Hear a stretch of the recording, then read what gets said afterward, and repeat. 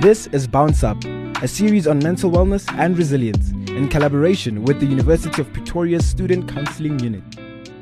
You're listening to Bounce Up, and my name is Bokang Gianni, and this is the podcast where we chat about everything to do with mental health. We unpack it all. And today, what we're unpacking on this episode is everything to do with resilience. That's right, Bokang. And before we get into things, not alone. We are with the head of the Student Counseling Unit at UP, Dr. K, and also our senior counseling psychologist, Ms. Ruqayya Sidat. Thank you so much for joining us on today's episode.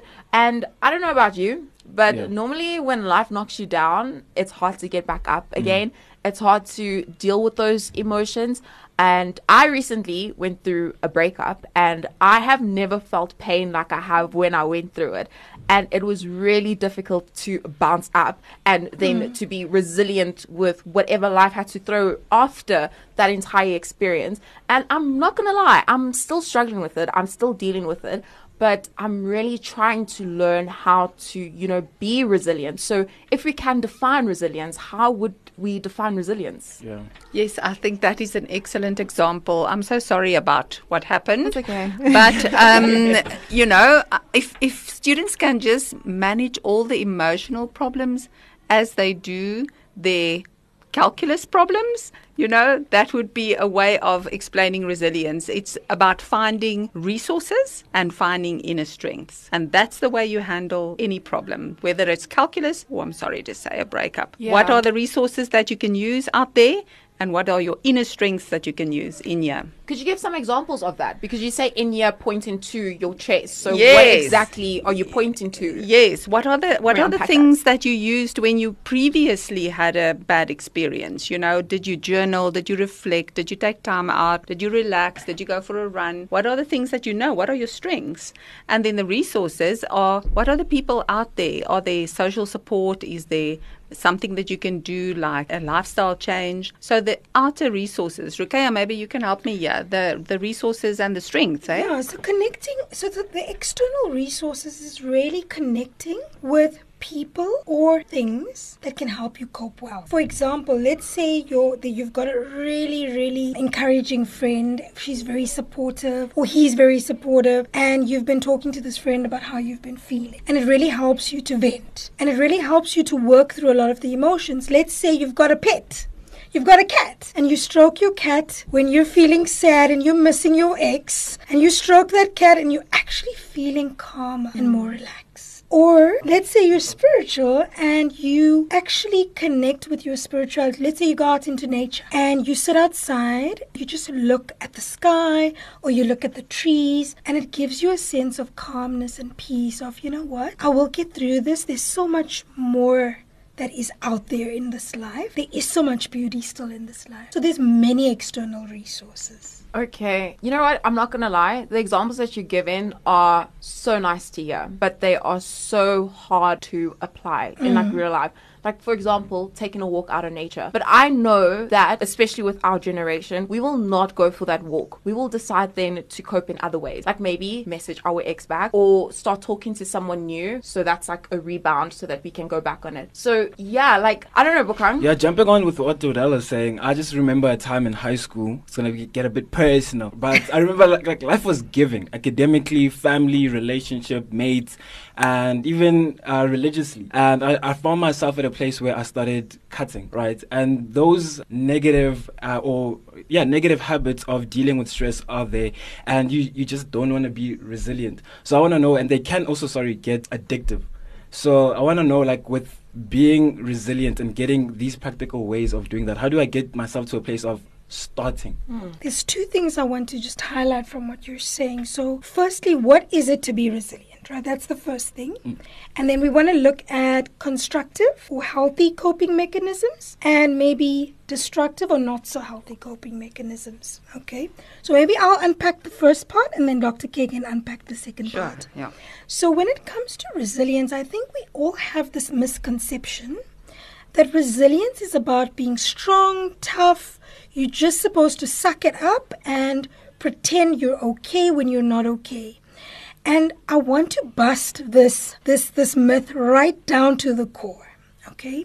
resilience is about feeling pain, feeling sadness. You will suffer in this. Life is hard. It's not easy. Right? Life is a lot of hassle. Life is a lot of hassles, a lot of challenges. So resilience is not about not getting upset, not getting hurt, not feeling pain, not feeling suffering. It's actually about dealing with challenges, dealing with adversities, but being able to adapt well, having positive outcomes, okay? Bouncing back, bouncing up, bouncing forward. So I think one message that I really, really want to send out there to the listeners is that don't think that you're not being resilient if you're feeling sad or experiencing pain. That does not mean you're not feeling or you're not being resilient. You're going to feel whatever negative emotions that comes with life's challenges.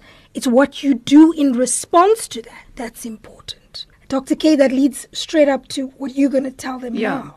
I think so. I think that what you're saying is about dealing with the emotions, right? So how does one deal with that very negative emotion that you were experiencing back in high school? And you have to find, again, resources and inner strength to deal with emotions. For some people, it's like listening to music until the emotion calms down. For others, it's going for a run. For others, it is chatting to friends. So what do you do? There's two ways of coping. You must deal with the emotion, so coping with the emotion, but then coping with the issue. So that's the two things. You have to deal with the problem, but you also have to deal with the emotion.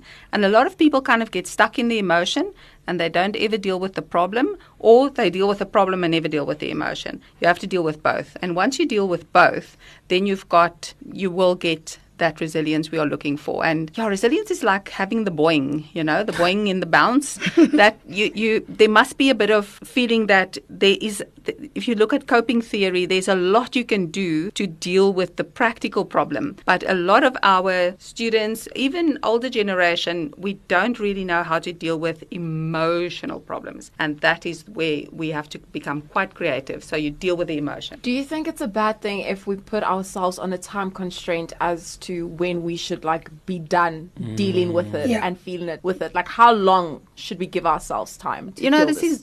That's a very good question because everyone's different. But I mean, you get heavy stuff. A lot of people lost people in COVID, for instance, and you can't ever put a time frame on that. But you have to do both. That's all I can say. That you have to. Sometimes, if the emotions is overwhelming, you almost have to come to a point where you say, okay, that's it for today. I don't know when it's going to come around again, but now I've got to go for that run. Or now I've got to actually organize my room, or now I've actually got to go and have a shower and get up, So there's that's just acknowledging that the emotion plays a role and that you have to actually deal with the emotion before dealing with the issue. And sometimes it's both at the same time. At the same time, I think the other side of what you were saying, Jadal, is that you can't necessarily put a time frame on the process that you're dealing. So let's say you've had a breakup and you're now with this process of healing. You can't say I'm giving myself 2 weeks and then I must be done.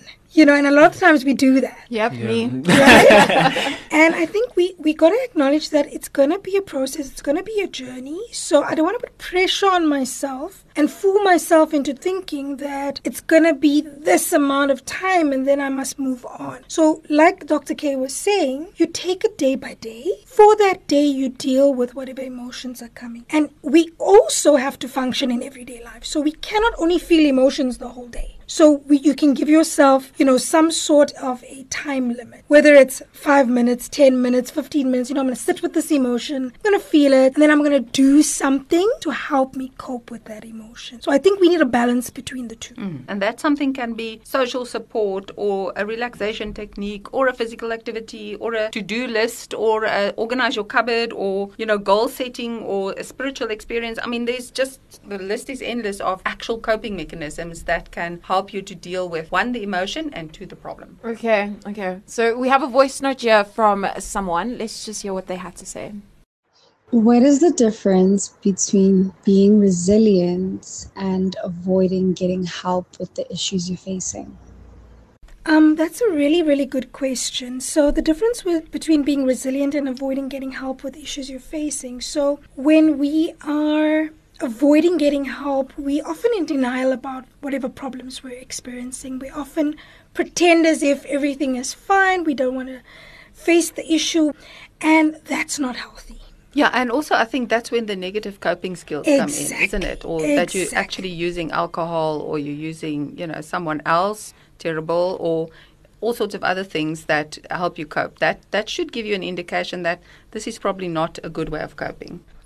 I wanted to ask, I was attending a class earlier and they were saying how we should actually create spaces where we're actually honest about how we feel. Mm-hmm. So whether like it's with your group of friends or a workspace like this, that if you're really not having a good day, you come and say, today's not the day. And so I wanted to ask, would that be really practical? Because at times, like let's say I'm working, I'm at my part-time job, they really don't care. They just want you to do your job and move. So I want to say, how can I have a practically a good space to work in, but at the same time do what I need to do? Yeah, I think you need to pick your audience. You're quite right. In a workspace, there are other priorities, but you have a group of friends possibly, or colleagues that you can trust, or even family. There might be one or two family members that you haven't thought about that could be good sounding boards. So I think if you really thought about it, you will find people that can be there for you, and you, of course, can be there for them. But the point we're trying to make is that being resilient is to actually acknowledge the emotion rather than suppress the emotion. And together with acknowledging the emotion, we have to bear in mind that when we're experiencing very stressful situations, often the emotions are intense, right? So if we don't actually deal with the emotions, as Dr. K said, it's difficult for us to get into that mode where we can find helpful and healthy coping mechanisms and solutions to the problem.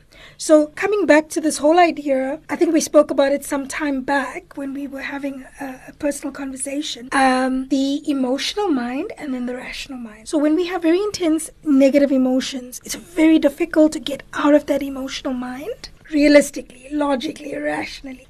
For example, I just want to share with the listeners, I use my box breathing technique every single day.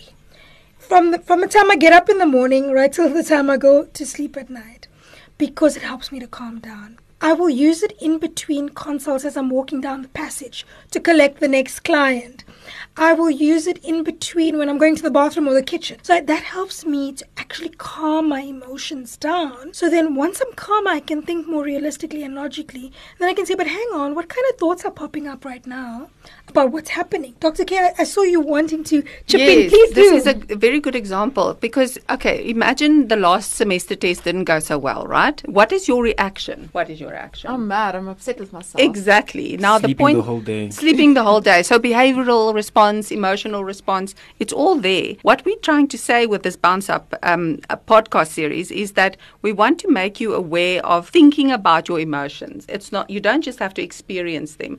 Eventually you have to say, well, I am, sleeping all day. I am feeling upset. But once you know what they are, you can now deal. Yes. I'm definitely going to be doing this week. Mr. Kaya, may you please just explain this box technique? Yes, the box breathing technique, it is very simple. If you think about a box, it has 4 sides. So the first side, or the first thing you're going to do is you're going to take a deep breath in through your nose. So you can inhale through your nose for 4 to 5 seconds. Then the second side is hold your breath for 4 to 5 seconds. The third side of the box is exhale slowly through your mouth for 4 to 5 seconds. Some of my clients say it feels more comfortable for 6 seconds to exhale. For 7, that's okay. You see what feels comfortable for you. The fourth side of the box is rest, and then you repeat the process. Oh, all over again. Very interesting. Do it a couple of times, 5, 6, 7 times. Alrighty. Okay, I'm going to do this week. No, same. And of course, we've had a great time here in this episode. So we hope we've helped you learn something to do with resilience.